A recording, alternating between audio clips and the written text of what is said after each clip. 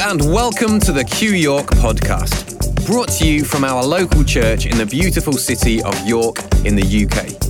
The message you're about to hear is from one of our services, which also feature great live music and relevant movie clips. These can all be found on our blog, so to make sure you're getting the full experience, feel free to head over to qyork.co.uk and select blog to find the relevant content.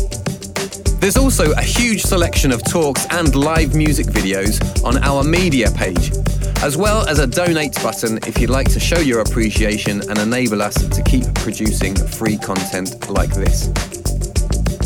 Finally, to stay up to date on new blogs and events at Q, you can sign up for emails by filling in your name and email address at the bottom of any page on the website. But right now, it's time for the message. Good morning, everyone. It's good to see you all. It's great to have Rob and Lindsay with us again this morning. They really are a wonderful part of this house, and Rob's going to be sharing some of his thoughts with us in just a few minutes. It's great to have so many different contributing ideas as we walk this journey, so thank you very much, Rob, for all that you bring. Now, I know we weren't here last week, but a few weeks back, I did a talk about emotions with Claire and their roles and what part they play within our lives. Now, in my conclusion, I had mentioned right at the end that I'd recently been feeling a bit of an irrational fear of death. Now, we'd run out of time, and I wasn't able to kind of quantify and explain a little bit of where I was on my personal journey. But in a way, it's kind of helped because it sparked a thought in me. I was able to take that away, and I found that I've been really birthing some new ideas within that process. And I think sometimes you can get a tiny little thing that comes to you, and you need to sit on that and think about it. And I found that I've really enjoyed the process over the last 2 weeks, coming to some new ideas. Now, some of you may not know, but last year, I lost someone who was very close to me within the family at a very young age in a tragic accident, and it came as a real shock. Now, whilst it's perfectly reasonable to be faced with various emotions caused by such an event, this is now connected to various other historical feelings of loss and hurt. This, along with various health concerns that I've had recently, has led me to quite a sad place. Now, as I mentioned in my talk, these emotions are not necessarily untrustworthy and maybe saying something to me, but when I step back and revise, the feelings I have are coming more from the habitual thought process that I have put in place to deal with the trauma rather than the actual event itself. Much of not all, if not all, of what I am feeling at the moment bears no relation to my present reality. I have had to step back and ask, is what I'm feeling a rational, conscious response to reality or a subconscious reaction to my faulty evaluations? And it's been quite an interesting process. And it hit me. It's not so much that I am afraid of death, but rather the complexities of life. Just to be honest. But that's been a real revelation. Okay, so this is just kind of a summary of where I'm at. So on a theological and spiritual level, I realized I had moved into dualistic thinking. If it is true we are in a Christ-soaked universe, that the kingdom is within, in all and through all, that all things are being redeemed, that hope enables there to be more to the story, then my fear is coming from a fragmented understanding of my place in the cycle of Christ. The whole concept of Jesus' death and resurrection was about shattering the illusion of death. Jesus said at the Last Supper, I say these things so that my joy may be within you and be made complete. Or here's another one. To live is Christ and to die is gain. Even though I walk through the valley of the shadow of death, I will fear no evil. God is our refuge and our strength and ever-present help in times of trouble. Offer all your anxieties to God, that a peace which surpasses all understanding will guide your heart and your mind. Give thanks in every situation, because this is God's will for you.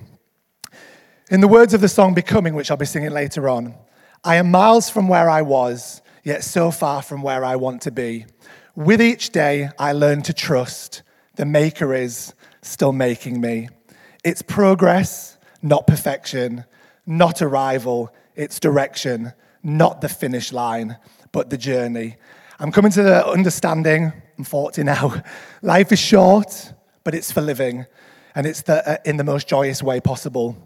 Now, as we listen to Rob this morning, I pray that we will all find the strength to release the resistance that holds us back from being all we are made to be and experience a joy that overcomes. So this is the emerging tradition when I tell a story about myself that paints me in a bad light.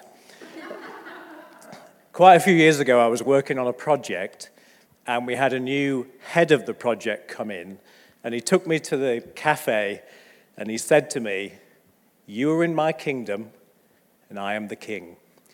And in and in an act of great Christian maturity and an act of passive aggression, I created a persona around him of Elvis, the true king. And this culminated in a big planning meeting where I had printed out the whole anthology of Elvis songs. And we'd agreed, a whole bunch of us, to get as many of those songs into the meeting as we possibly could. And if we would normally say yes, to say, instead. Now, this guy wasn't the kind of guy to notice, but one of my colleagues, who was right, said to me, "This is unprofessional, and I don't want any part of it." And so we went in anyway, and it was a fun meeting. Right at the end, that colleague said, "I've just got something to say before we break up." He goes, "We just can't go on together like this with suspicious minds." And for me, he passed into legend. And suspicious minds is where we're going to start. Is it just me, or has Anth worn that shirt?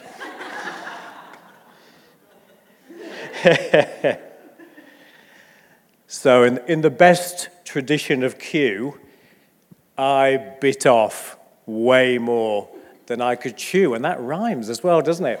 Just realized 10 books later, whole load of papers, hours of YouTube video. Here I am with too much to say, which doesn't always make for a good talk, but I'll try. But I've been on a journey myself, and I'm hoping I can convey a little bit to you, and you can make up your own mind, because where I've ended up is a weird place that I did not expect, but in the end, you have to follow it through, and that's what I've done. In fact, there was a point when I was going to bed with Freud, I was in the bath with A.C. Grayling, I was having lunch with Peter Rollins, and spending afternoon moments with Dietrich Bonhoeffer. Yeah, I've never. I like Kierkegaard, actually. Maybe next time. So, maybe we could have the slides up. Right. This is I'm afraid, it's a failure. Because here's the real thing, and this is how far I got. Maybe you can't see that from there, but this is supposed to be that. And the clue's in the name. They're called nanoblocks, and they're very small. And we've invested, 2 or 3 hours in it? That's how far I got. I decided life was too short. So there's a picture. There's a picture of what it would have looked like. And I think one way to look at the quest is to say, which blocks in the faith house that is our heritage, which blocks are authentic faith, and which blocks are human religion? Now, it's not actually as easy to do, and it's interesting what you learn by trying to physically do it, because some of the blocks are trapped inside other blocks. It's really hard to get at them. And so this isn't an easy journey. And also, I don't want to give the impression that it's a purely intellectual thing. I think for most of us, that's not where the quest starts. The quest starts with a dissonance, a feeling of unease, or a crisis that causes us to question. It's actually a really visceral thing. It's not just that we wake up one morning and have an intellectual insight. And sometimes the quest gets out of our control. I think for most of us, it eventually gets out of our control. So, how do we go about figuring out which blocks are which? I can't see Danny. There he is, because I can't see anyone. This is all Danny's fault, what's happened here. Danny sent me a link to Atheism for Lent. And I started a journey, which was not quite that journey, but it began with that. And so I'm going to begin by looking at what a few prominent atheists can tell us about religion, because it's really quite instructive. Can we have the next slide? You might have thought that we recently reached peak beard, but it wasn't the first time. That's Marx, Nietzsche, and Freud. Let me tell you in a nutshell what they thought and what could be interesting about what they said in our quest. Marx, his big theory is that society is driven by class struggle and religion is a tool of control. Now, there's a complication to his theories as we look back in history, because actually his proposals are very similar to a religious system. And the communism that he inspired has been just as repressive, violent, and abusive as the worst forms of religion. But I still think he leaves us with a lingering important question. How much is religion really a form of repression, control, and spiritual abuse? And which blocks in the house does that tell us we should disconnect and throw away? The next one's Nietzsche. If you're old enough, he does bear a resemblance to Mr. Rusty off the Magic Roundabout, doesn't he? He does, but Mr. Rusty didn't have quite the same philosophical point of view. So, Nietzsche's big theory was that superhumans should self-realize without having to resort to ideas about God or the soul or anything outside of ourselves. He argued that beliefs were actually meaningless and our moral values were human traditions.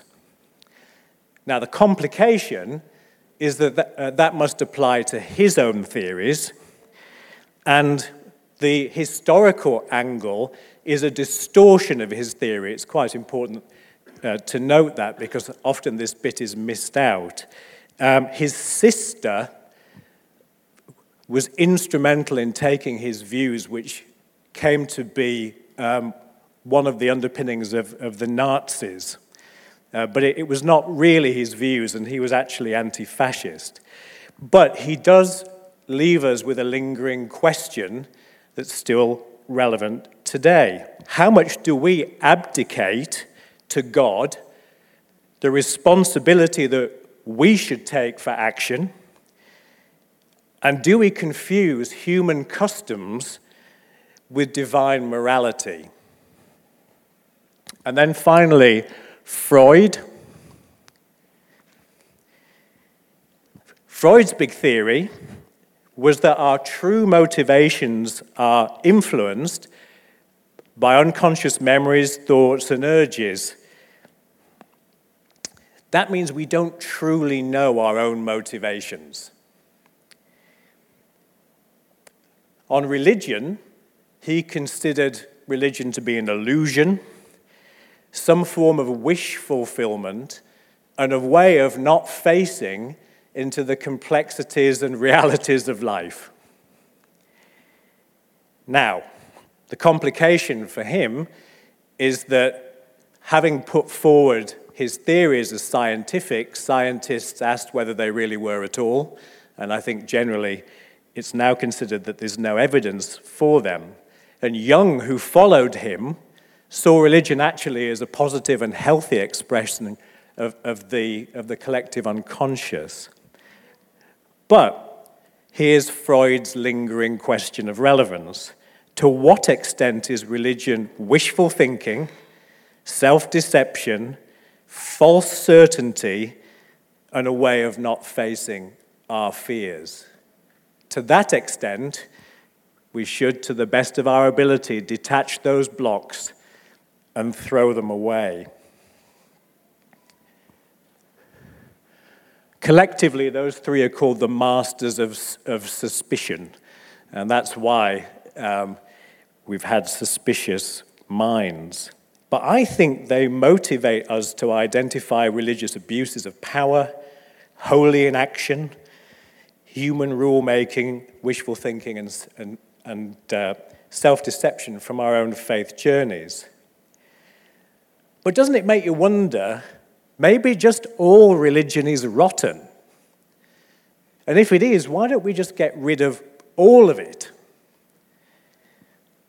And in the next section, I'm going to talk about people who've tried to take all of the religion out of faith and where that's ended up. But next, let's have a little bit more Elvis. So the masters of suspicion give us a challenge. But I have to say, I didn't find it that difficult to brush off some aspects of their challenge because they themselves are somewhat discredited by history and by subsequent thinkers. But where I ended up on the edge of reality myself, and the 10 books and all the rest of it, was when I came into our current culture, and had a great talk from Jenny on culture not long ago, looking at the way we are beginning to think now. And that presented to me a much, much bigger challenge.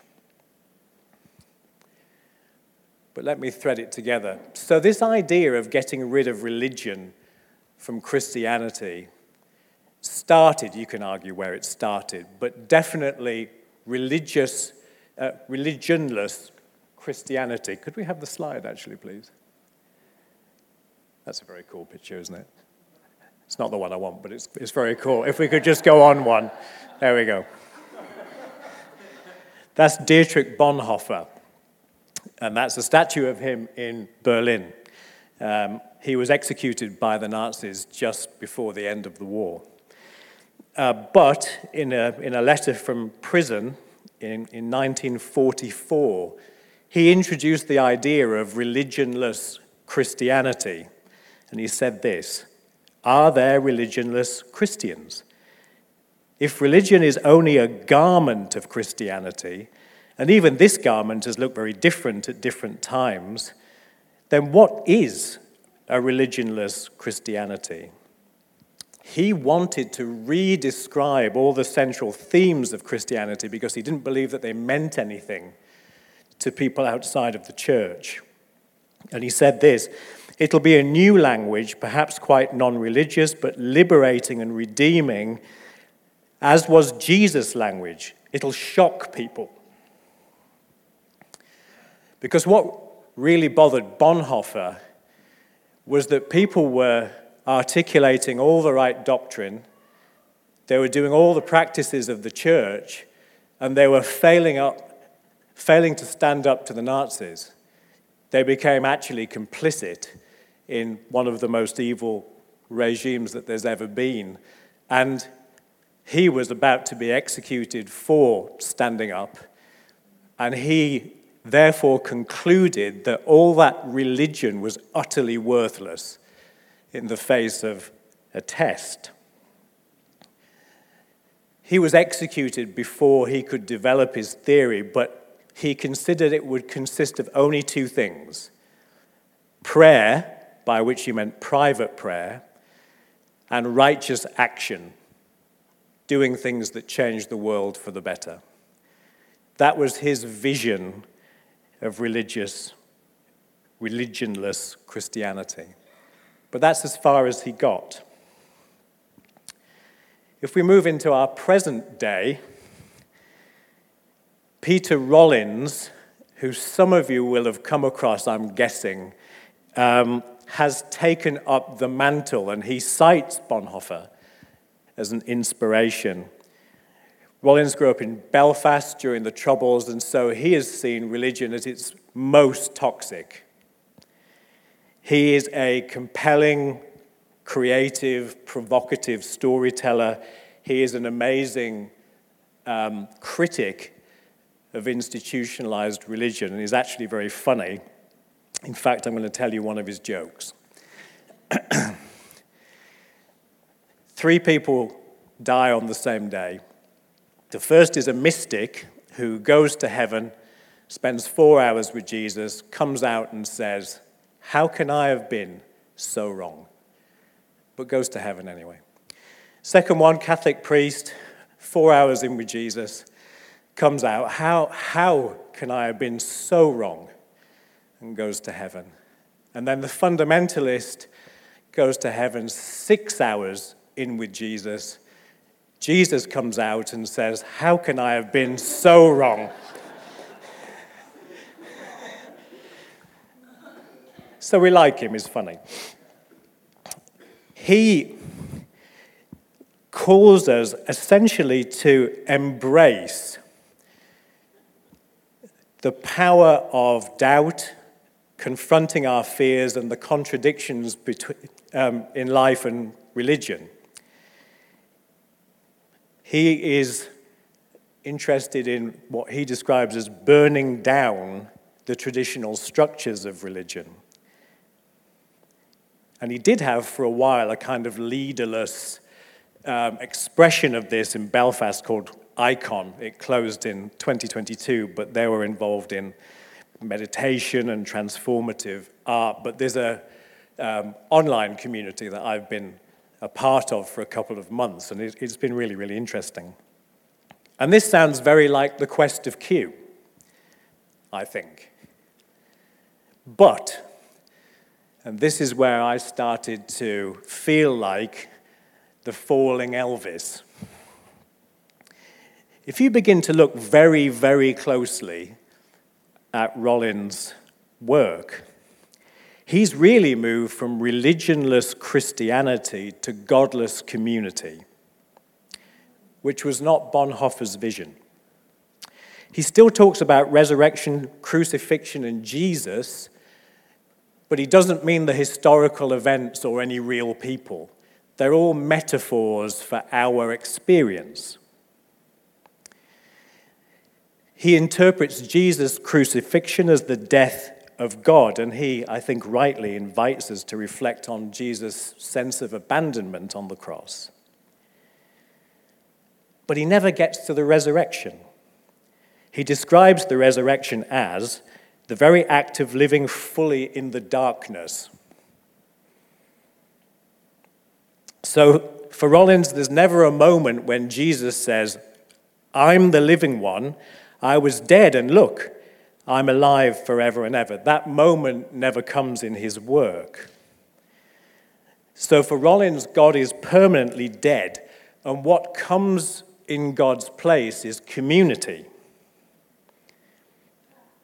He writes this: "God is the name we give to the way of living in which we experience the world as worthy of living for, fighting for, and dying for." Can I just say, no one accidentally... Oh, can we just go back one, please? Sorry, and another one. No one accidentally takes that pose. Just as a point. You don't find yourself doing that, do you? So what starts as Rollins trying to take on the mandate of a religionless Christianity turns into, if we could have the next slide, please. If we could just go back. Community as God. So now there's no being. There's no other. The community is God for Rollins. And for me, opinion warning, for me, that is a religious construct that simply has nothing behind it. It's a facade of language that has no underlying reality. Some of you might be really comfortable with that. I'm not there. And I'm not the only one.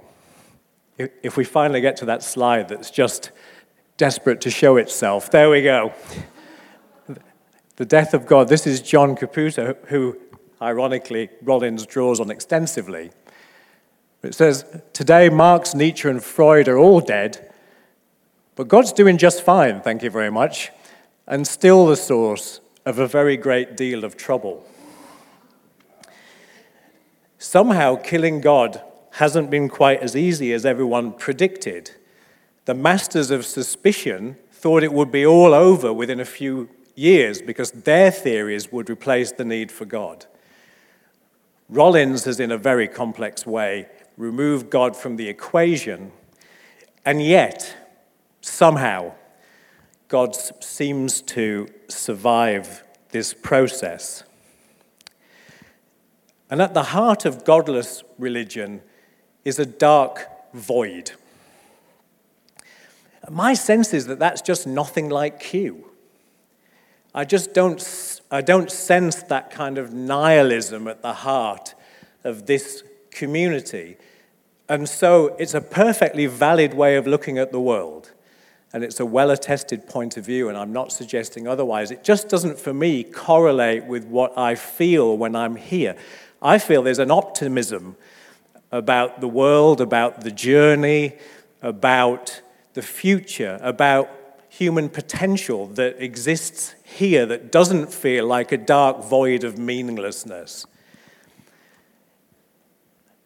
And so I would just say, and if you want to go there, of course you can, and it's a legitimate place to live. But I don't think we have to exchange religion for nothingness. I don't think that's an exchange that's necessary. I think we can go another way. And to sing about that is Elvis Presley. So things were already weird, and then they took a weirder turn in my own little journey that's led up to today. Just as atheists had taken me into the void, weirdly, it was atheists that took me out of it. It seems that while theologians have been busy deconstructing God to within an inch of his life, or maybe even further, atheists have been learning to appreciate religion, which sounds really quite ridiculous. But in his best-selling book, Religion for Atheists, Alain de Botton, you have to be careful how you say that, applauds religion for practical wisdom, a vibrant community, encouragement to kindness, a sense of perspective, and artistic creativity. Apparently, two comedians in London formed a thing called the Sunday Assembly, which is a non-theistic church. And now there's 40 of them around the world. They look just like churches, but they don't have a core of theistic belief. They're actually atheists. What is going on? There's Mr. de Botton. If we could have the next slide, please. You see, it's possible that people like me, and maybe some of you, have been a little bit barking up the wrong tree. Anth was hoping for some heresy. Here it comes. Because it could be that there's some things that we lump in with the term religion that we're actually deeply wired for in addition to the toxic mess that we described at the beginning. And it could be that trying to get rid of religion in total is a bit like trying to get rid of music from the world. It can't be done because somehow it's intrinsic to us. Christian Smith, who is a sociologist, argues that humans are moral, believing animals who've exhibited religious behaviors throughout the whole of history. Even many atheists acknowledge that there's a human bias towards religion. So what does this mean to people like us? Well, I think it might mean that there's some blocks we need to really get rid of, and really quite a lot of them. But maybe there's some blocks that get lumped in that we need to keep, or even build, or maybe paint a different color. But maybe there's something in there that we need to be mindful of. David De Steno is a neuroscientist, and he has proved that certain forms of religion are good for us. And his angle is religions have created rituals. Now, before you all go at the word ritual, he just means special things we do together. He says the rituals of religion, he calls them religious technologies, help us on the journey of life. Because they help us mark things, they help us cope with things. They help us connect with one another to do life together. I was at a baptism last week, and in the Church of England, as I'm sure many of you know, the parents and sometimes the godparents say something, but then the congregation says, "We will help." Of course, because it's the Church of England, "We will help" this long. But that's what they're saying. We will help. We're a part of this too. So maybe religion's got a bright side, and I can't bring myself to say that I think we need more religion, but I think we need more something, or to hang on to something. Maybe it's community, or community, as I know you call it here. Maybe that's part of it. Maybe there's some spirituality that we do together somehow that's important that you can't do on your own. Matthew Guest is a researcher, and he looked at churches a little bit like Q. Of course, there's no church that's like Q, but decentered churches, he called them. And he looked at them and said that churches like this have problems with durability and identity after they leave fundamentalism. And they usually die not because people disagree, but because the connectivity that holds the people together weakens, participation reduces, and they die of a slow puncture. And so what he says is this. These are just his thoughts. But let's make them our thoughts. He says, keep sermons and talks. Well, you've done that brilliantly, except for the weeks I'm here. He says, and this is interesting, develop sustainable and meaningful rituals of connectivity and engagement. I'm thinking of your discussion weeks. You know, weeks where you are engaged together in that collective way. The social activities. We've signed up to that thing in the garden, by the way. So we'll see you there. We'll see you there. Yeah. He says, offer extensive support networks. And then he finally says, promote a movement from identity in religious doctrine, which you've already done, to practical religious expression, which is basically doing good things together for other people. And I heard Jenny talk about, is Q a beacon to people experiencing the same sort of quest on their own? You were for me. Is there a group that religious institutions won't touch? Is that something to think about? I don't know, and it certainly isn't my place to tell you. But maybe there's a practical expression that binds people together because they're doing something for a cause outside themselves. I don't know. But what I do know is even though I think Peter Rollins has lost God, I think what he says about community is still true. A way of living in which we experience the world as worthy of living for, fighting for, and dying for. There's a passion in there about being a community together, doing something of significance. And I'll take that from his thinking every day of the week.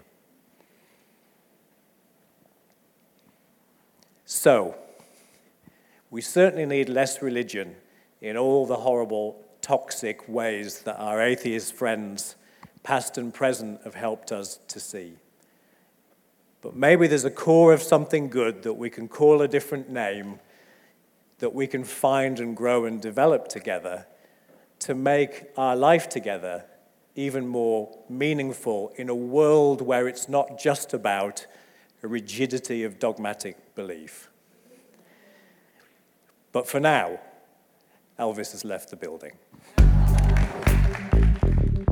Thanks for listening to another Q York podcast. Now, if you've enjoyed what you've heard today, then we would love to hear from you.